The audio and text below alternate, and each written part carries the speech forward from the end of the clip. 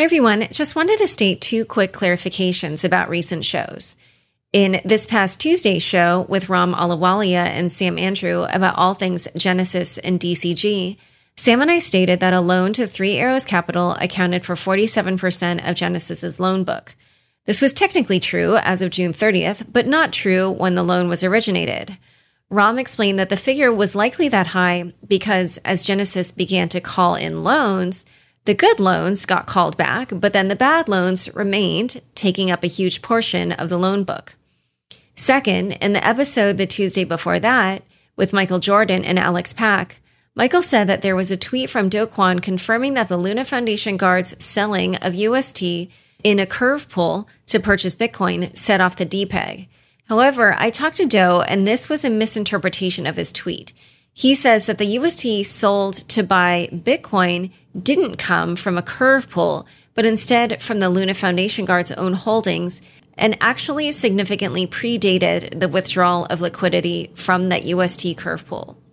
Hope that clarifies things, and now onto the show. Hey everyone, just a quick note before we begin. Unchained is doing its annual survey. Head to surveymonkey.com/r/unchained2022 to tell us how you think we're doing and how we could improve, whether it be on the podcast, in the newsletter, or in our premium offering.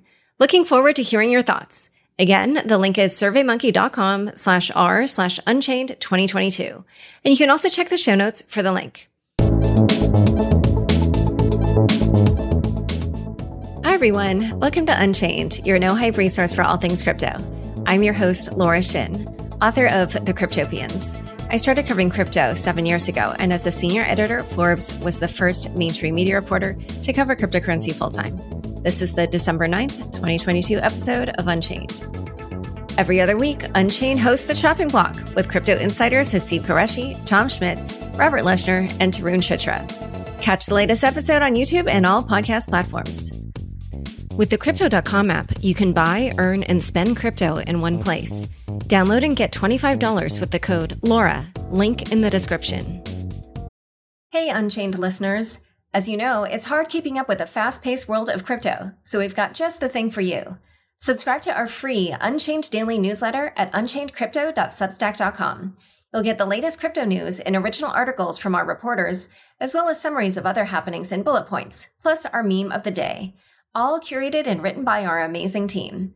It's still your no-hype resource for all things crypto, just in newsletter form. Sign up at unchainedcrypto.substack.com.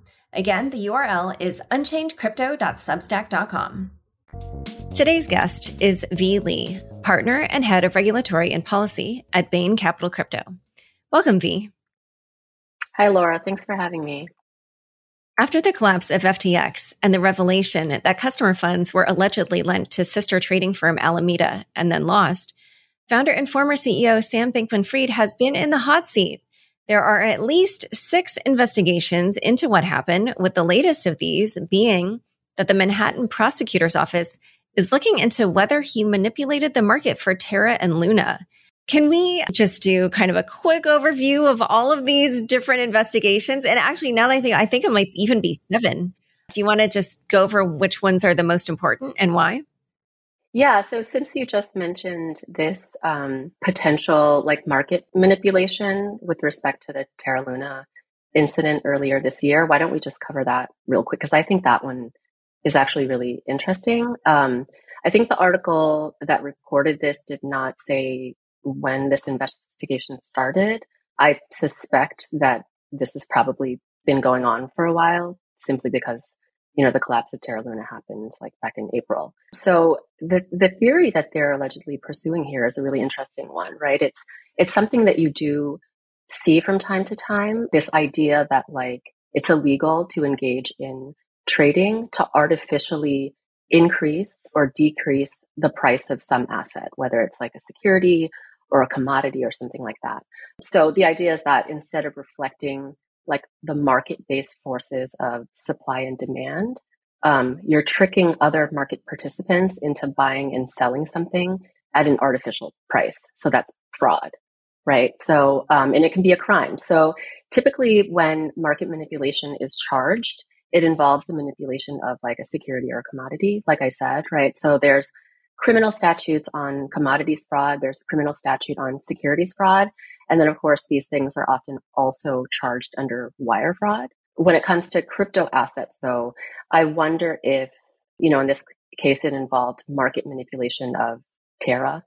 So I wonder if in this case, they'll run into the same issue that they had in the two cases, the federal prosecutors, that is, the two cases that they brought earlier this year involving the OpenSea employee and the Coinbase employee and the brother, and it was the cousin, where they charged quote unquote insider trading, but didn't allege the involvement of any security or commodity or anything like that. So it was just charged under wire fraud.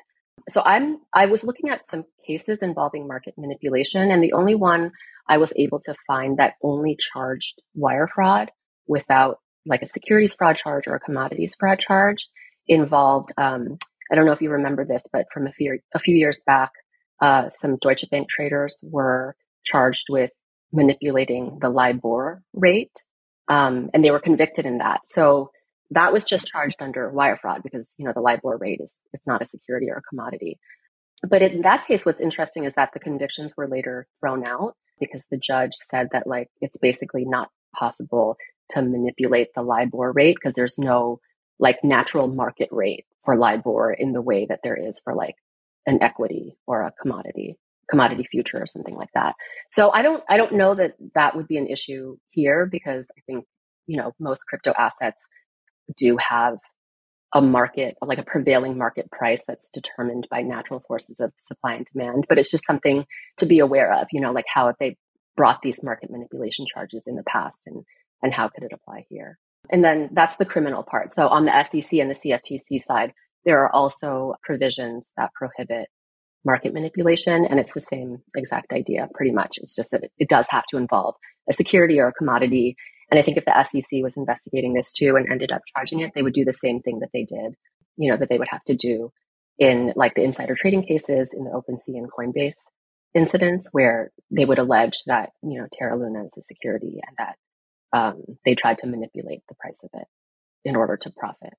Oh, wow. And wait, so I don't remember, but OpenSea, I remember that was charged as insider trading, but it was by the SEC? Yeah. So in the OpenSea case, the SEC did not bring a parallel case. I'm not sure why, but I think it's because, they've never actually brought a case asserting that NFTs were securities, whereas they obviously have brought cases asserting that tokens are securities, right? And so they did bring a parallel case in the Coinbase insider trading case because that involved tokens. My guess is that in the OpenSea case, it's just less of a settled issue for them, whether NFTs are securities or not. Okay. Yeah. And one other thing, just earlier you said Terra Luna happened in April. It was May. But then besides that, there's also a Department of Justice investigation. Can you talk about that? Because that's probably going to be criminal as well, right? Yeah. So you can bring a criminal charge for market manipulation, right? And so a lot of times these cases involve something called spoofing, which is when you place a bunch of orders that you never actually intend to fill in order to drive the price up or down.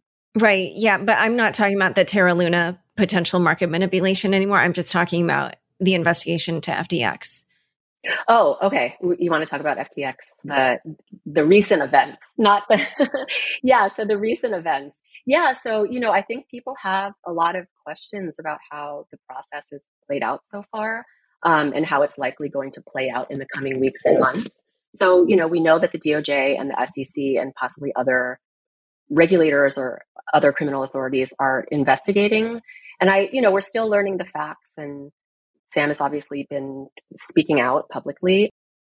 But I think right now I feel pretty comfortable saying that enough facts have come to light to suggest that there probably was fraud committed, and at the very least, the misuse or misappropriation of customer funds. And, Caroline Ellison, the CEO of Alameda herself, the Wall Street Journal reported that she told her employees in a video call, right, that she, Sam, and other executives at FTX were aware that customer funds were being moved to Alameda. And so, the question is, I think a question a lot of people have, including me, are like, why hasn't he been arrested? And will he be arrested? Will others be arrested? And what's taking so long? And what's he doing going on all these podcasts and Twitter spaces and doing all of these interviews? Like, what's up with that? Yeah. Well, can you answer those questions? Like, why hasn't he been? I don't. So I know he just retained an attorney like recently. I don't know if he had legal representation when he was going out and doing all of these interviews. I find it hard to believe that like if he did have a lawyer, that the lawyer would not have strongly advised him against doing that. It's certainly very unconventional for someone who is being investigated for potential crimes to be speaking out as much as he has. But I think he's trying to shape the narrative and preempt, what potential like criminal or other charges might be coming down the line, right?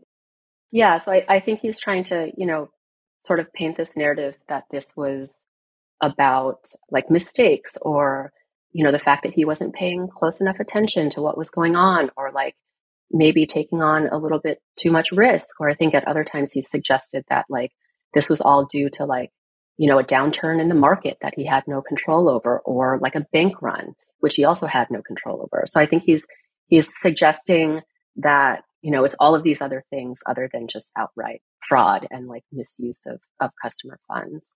People are calling this the bad businessman strategy and saying it's not a crime to be a bad business person. Yeah. So we're going to talk about his selection of lawyer in a moment. But first, a quick word from the sponsors who make this show possible. Knock that fire down, 19. Copy, Captain. Let's move.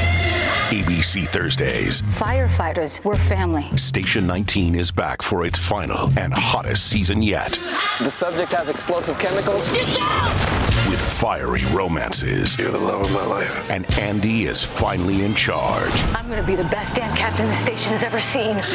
Station 19. All new Thursdays, 10/9 Central on ABC and stream on Hulu.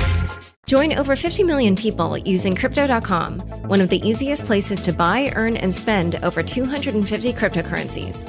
Spend your crypto anywhere using the Crypto.com Visa card.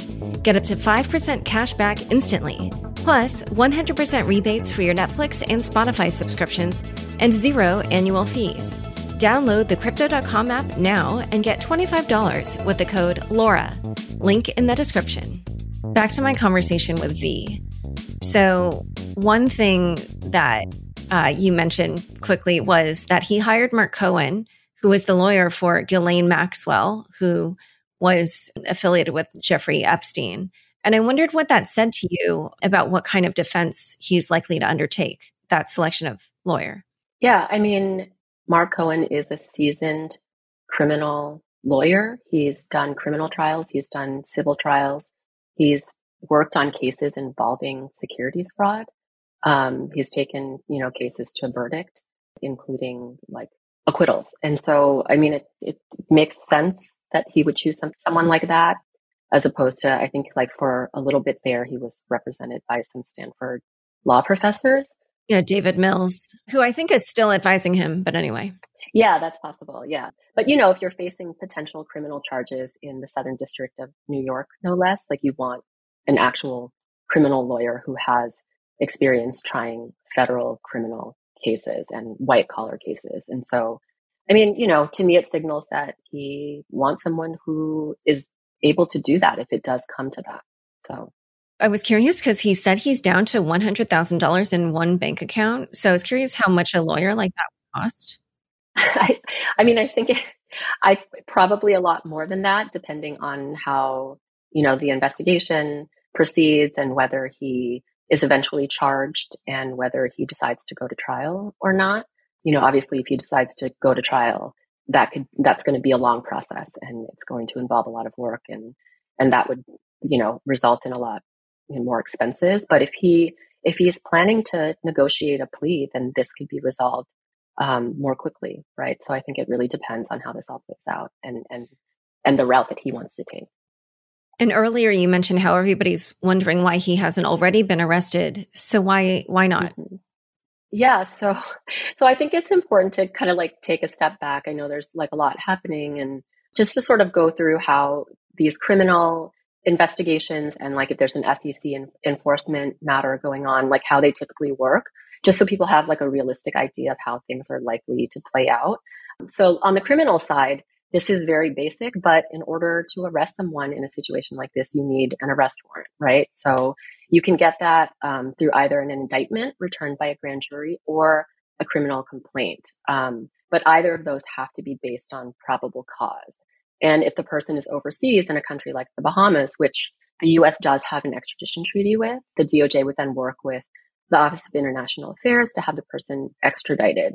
And so if the person submits to being extradited, then the process should be pretty quick, like he'll be back in the US pretty soon. But some countries allow you to challenge your extradition, right? So like Julian Assange, for instance, challenged his extradition, and that took a long time to play out.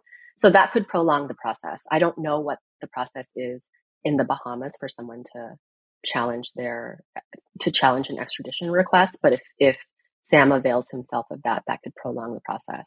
So, the DOJ is either like in the process of investigating the facts in order to establish probable cause to get an arrest warrant here, or it's possible that they've already obtained one. Like we don't know, right? If they had an arrest warrant and are actively working towards extradition, that wouldn't necessarily be public, right? Arrest warrants are typically kept under seal for obvious reasons. Like if the person you're planning to arrest gets wind of it, then they could be a flight risk. So it's totally possible also that they already have an arrest warrant and are just working on that. And that's not public. But, assuming that they're still investigating, that can take a lot of time, right? Like they have to get search warrants to get access to documents and data potentially. They have to sift through all of the documents and data. They might want to interview witnesses, right? All of this stuff is really complicated. In addition, when a lot of this stuff is located overseas, right? So, hopefully they're getting access to like what they need because the criminal authorities in the Bahamas are willing to cooperate. And then of course, FTX has a new CEO and lawyers, and they're presumably cooperating and doing what they need to like preserve documents and turn over evidence to the government and things like that. I do think one potential wrinkle here though, is that the government is probably also investigating the role that government officials in the Bahamas may have played in all of this, right? So, there were reports, right, that like after the accounts were frozen and no one could withdraw their money, there were reports that some of the accounts belonging to officials in the Bahamas and like their family members, like they were allowed to withdraw their money when everyone else's accounts were frozen. And then, of course, that happened the same week after the accounts were frozen. And I think there are still questions there about whether some of that money was transferred to government accounts in the Bahamas or, whether they directed some of that or were somehow involved, right? So to the extent that the US is also investigating potential involvement by any government officials there, that could also complicate the cooperation between the two countries. And that could also prolong things, right? And then with criminal investigations like this, there's always the possibility that there are people who are cooperating. Caroline Ellison was reportedly spotted in New York City recently. And it's also been reported that she's hired the law firm WilmerHale, which, as a lot of people know, they have like a star roster of former federal prosecutors, including the former like SDNY U.S. attorney himself. Preet Bharara. Yes, exactly. Preet. So, cooperating witnesses, if that's something that's happening here, cooperating witnesses can speed up an investigation, right? If they're providing evidence that can be like corroborated, that could really help the federal prosecutors here establish probable cause that they need to get the arrest of, Sam or potentially others. And so, I don't think it's rocket science here that there are probably individuals involved that have an incentive to cooperate sooner rather than later. So that can also affect the timing of the investigation and like when an arrest could happen. And, I know people have been like Bernie Madoff's situation, and I think he was arrested within like a week or something of his crimes coming to light. But, I would just caution like that situation was really different because Madoff, he basically confessed his crimes to his sons, and then they called the FBI, who showed up at his house like soon after that. And he basically admitted to all of it, right? And this all happened over the course of like a week. So that's obviously not the situation here, which is why it's probably just going to take longer. Like Sam hasn't openly admitted to criminal conduct. And in fact, he's, like we were saying earlier, he's been pushing like a very different narrative of just like, maybe he made mistakes or wasn't paying attention or just like made bad business decisions or something, right? Like everything but criminal fraud. And so I think it's just for that reason too, it's very different than something like Madoff where you did see an arrest right away. I think this is going to take more time. Yeah. And just to understand, like earlier when you were saying that there might already be an arrest warrant and like leaving this situation with the Bahamian government aside, since so many journalists are going and meeting Sam right now and even setting up film crews in his, either his apartment or, some of the other FTX apartments and interviewing him and all that, it's very easy to, or not easy. There's security at the place where he lives. But I'm just trying to say that it seems like maybe it's these other factors, not that they haven't like tried or something. It's like they're probably waiting for various reasons. Yeah. You're saying like in the case that they actually do have an arrest warrant. Yeah. Like I wouldn't imagine that it's like actually hard considering all the other people that are going to meet him in person. So there is the extradition process that they would have to undergo, right? Like they have to work through that process. Like I don't think that the FBI could just show up in the Bahamas. They would have to work with the government, law enforcement in the Bahamas to get him extradited. And then when he's here, that process would take over. Okay. And then I wanted to ask, when you mentioned that most likely there will be some kind of fraud charge. Obviously, the word fraud has been thrown around a lot, just kind of in, I think, a non-legal way. But I imagine that in a legal way, there would need to be like a certain bar for evidence. And like, for instance, I just think when you're a journalist, sometimes, whether or not you use the word lie to describe what a statement somebody has made, it kind of requires having a sense of their intention or, being in their brain. And so it can be a little bit difficult. And I imagine that that's a similar case here. I don't know, but can you just explain to me sort of what the legal bar would need to be for fraud to be proven? Yeah. So if the federal prosecutors bring a criminal fraud charge here, it would likely be brought under the wire fraud statute, which is very broad. It can cover all kinds of fraud, which involves, things like stealing customer funds and lying to customers about what's happening with their funds and lying to investors about, how the money that they're investing is going to be used, right? So something like that could be brought under a wire fraud charge. It's pretty broad. And fraud, like people use it, like you said, in the colloquial sense, but actually when it's used in like a criminal context, it's pretty straightforward. It's like what, an average like person would consider fraud. And so, if it turns out that customer funds here were misappropriated, in light especially of like the terms of use that prohibited the customer funds from being used that way, I mean, that's just outright deception. That's fraud, right? You're telling customers that you're not going to use their money for any purpose like that. And then you take the money in order to plug in like holes and cover up losses in your affiliated like hedge fund. That's going to qualify as like criminal wire fraud. Got it. And then, as you said earlier, this really could go anywhere in terms of it ending up in a plea deal or maybe even going to trial. I don't know if you have an opinion on which of those is more likely, but I was also curious, regardless of that question, what kind of punishment do you think he's likely to face, both under a plea deal and if it goes to trial? Yeah, so there are so many factors, right, that go into plea negotiations. And that's even assuming that, if the DOJ decides to charge him, it's not a given that they're even going to offer him a plea deal, right? They have no like obligation to. That's totally up to the federal prosecutors, whether they want to do that or not. And then if they do, right, like his potential sentence, which would ultimately be decided by a judge, like the federal prosecutors don't decide what the sentence is going to be, but they do decide what criminal charges to bring. And then there are sentencing ranges that are associated with those charges, right? So they do have some discretion as to what charges they decide to bring, how many charges they decide to bring, and what sentencing ranges are associated with those charges. And then that is ultimately what the judge would work with, if he's convicted, to decide what his sentence is going to be. But, if he's charged with wire fraud, which is, the most obvious outcome, if the facts support it, then I think he's facing something like 20 plus years in jail.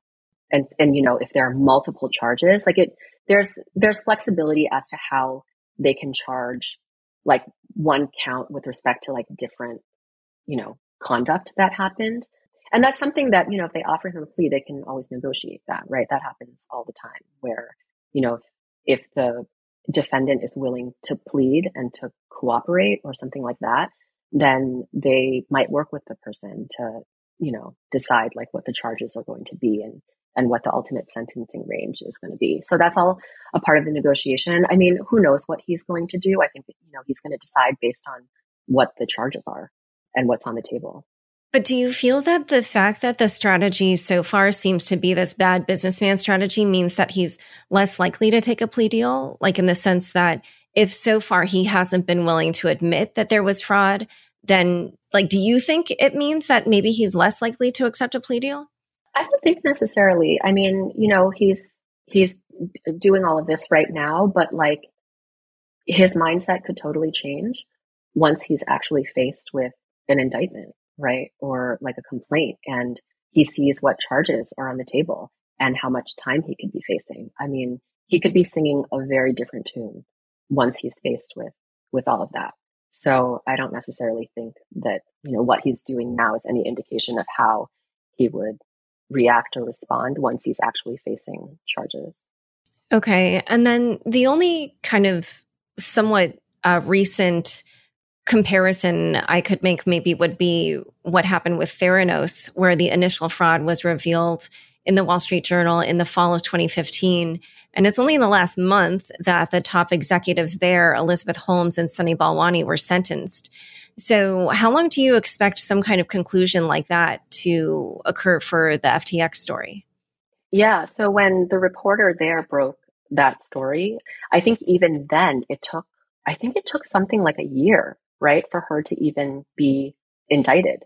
So that investigation took a long time. I mean, who knows that, the investigation here could take something like months up to a year or longer.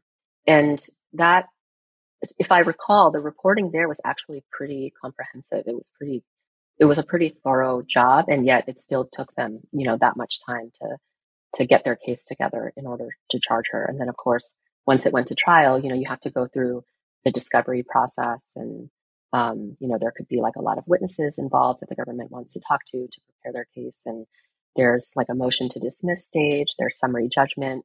So there's all sorts of stages that you have to go through before it even gets to a trial. And then the trial itself has to occur. So it can take years, things that could make it take longer is if the defense brings a lot of motions to challenge the admission of certain evidence or things like that. And so there are all sorts of things that can happen in a criminal proceeding to really draw out the process. So I think it's really hard to say. But if Sam does choose, if he is charged and he chooses to take it to trial, it could be years. And if he chooses a plea deal, then how long or how quickly could that wrap up? That could wrap up quickly. I mean, if they, if assuming they offer him some kind of deal, right, which I said is not a given, but if they do, and he is willing to plead and accept responsibility, and they can agree on what the charges are going to be and things that would affect the sentencing ranges, then it could happen very quickly.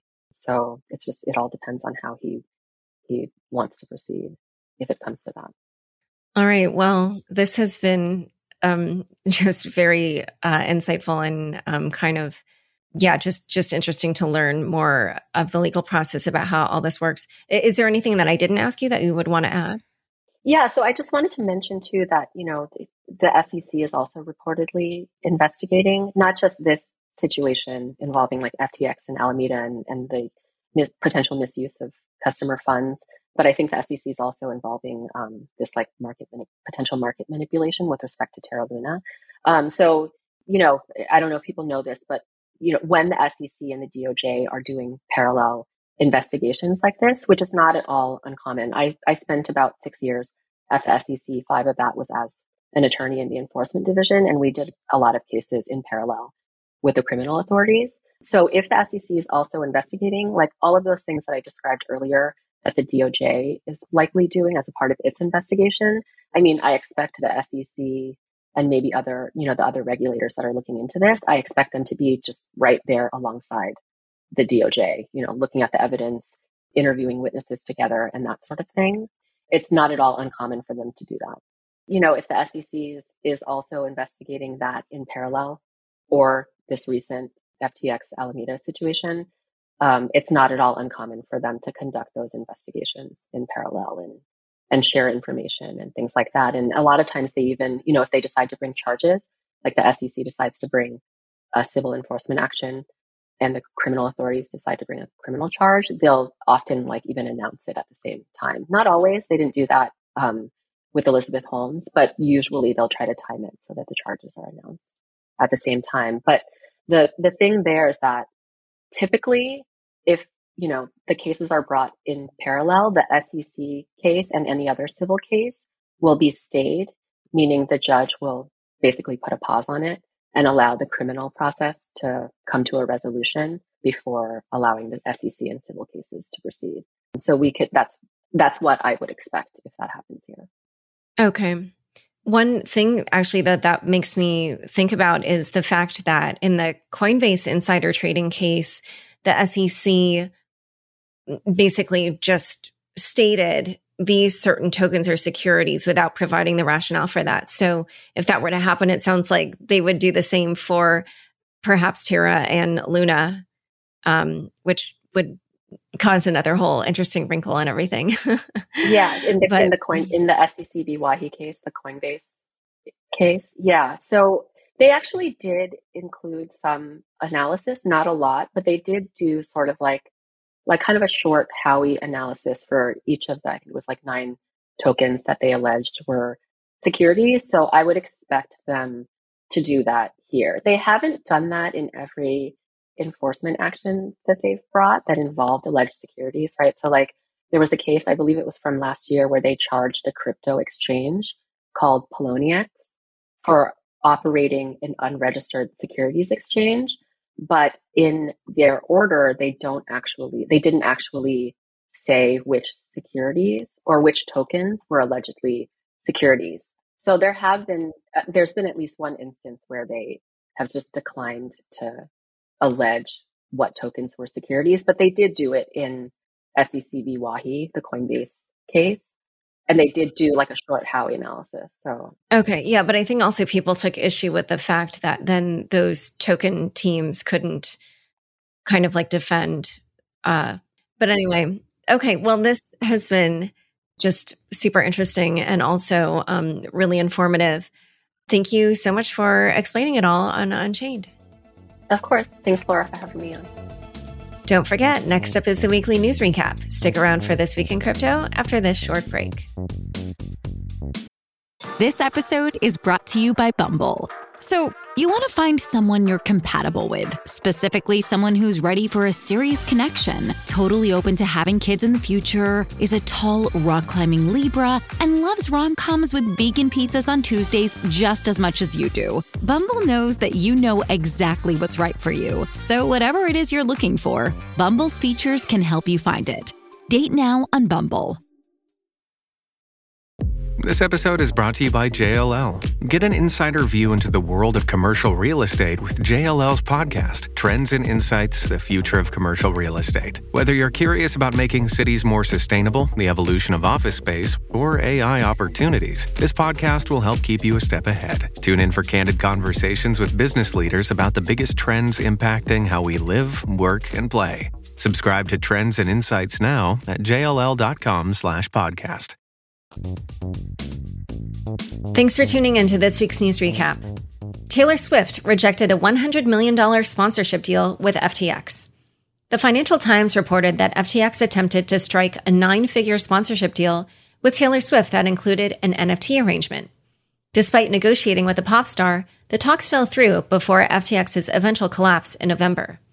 Apparently, former FTX CEO Sam Bankman-Fried is a big fan of Taylor, or, as one employee told the FT, big fan of Tay-Tay. FTX also had extravagantly expensive deals with many celebrity figures such as Tom Brady, Gisele Bündchen, Naomi Osaka, Shaquille O'Neal, and Steph Curry. The report calls into question FTX's internal decision-making, which led to clashes between Bankman-Fried's inner circle and more experienced executives. Bloomberg reported that Alameda Research, the trading arm of Bankman-Fried's FTX, invested around $1.15 billion in Bitcoin mining company Genesis Digital Assets over 4 rounds between August 2021 and April of this year. And the FT revealed a spreadsheet of venture investments FTX and Alameda had made as of November, totaling $5.4 billion, including $500 million to Anthropic, an AI safety and research company, $270 million to IEX, and $400 million to Brazilian asset manager Modulo Capital. Additionally, a Solana developer noted that FTX had been hosting all NFTs minted on its exchange using a Web2 API. As a consequence, the metadata is now broken and no one can access their NFTs, which has caused frustration amongst users on the platform and has resulted in many questions being asked about how the issue will be rectified. Genesis owes at least $1.8 billion. CoinDesk reported that cryptocurrency lender Genesis owes creditors at least $1.8 billion, raising concerns about the future of the company.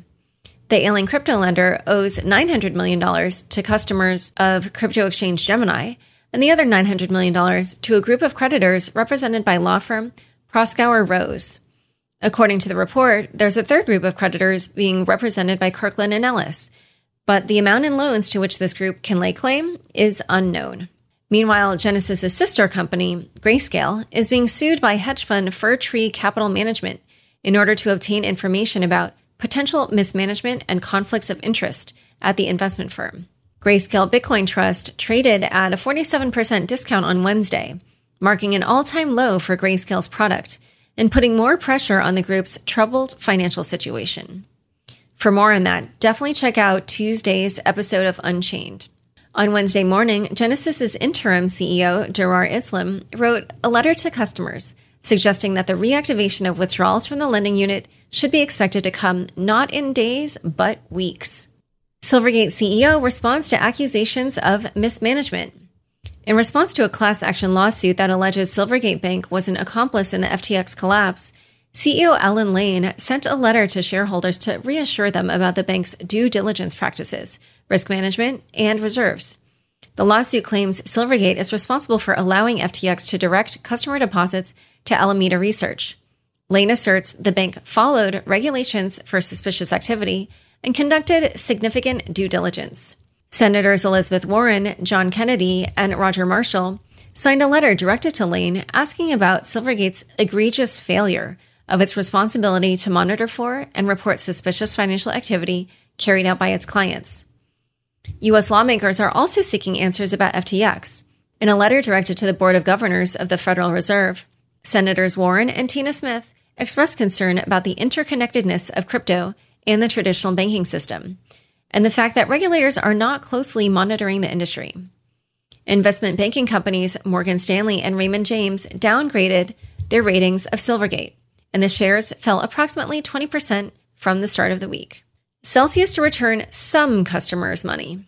In the Celsius Chapter 11, Chief Bankruptcy Judge Martin Glenn ordered Celsius Network to return around $44 million worth of crypto back to one certain group of customers, those who had their money in custody accounts, not in the interest-bearing accounts. It has not yet been decided how the money in interest-bearing accounts will be handled. The decision could have some implications for FTX's case. Gabriel Shapiro, general counsel at Delphi Labs, tweeted, Celsius Bankruptcy Court holds that ordinary crypto accounts belong to users. Mere depositors are not being treated as general unsecured creditors. If followed in FTX, depositors are ahead of other claimants.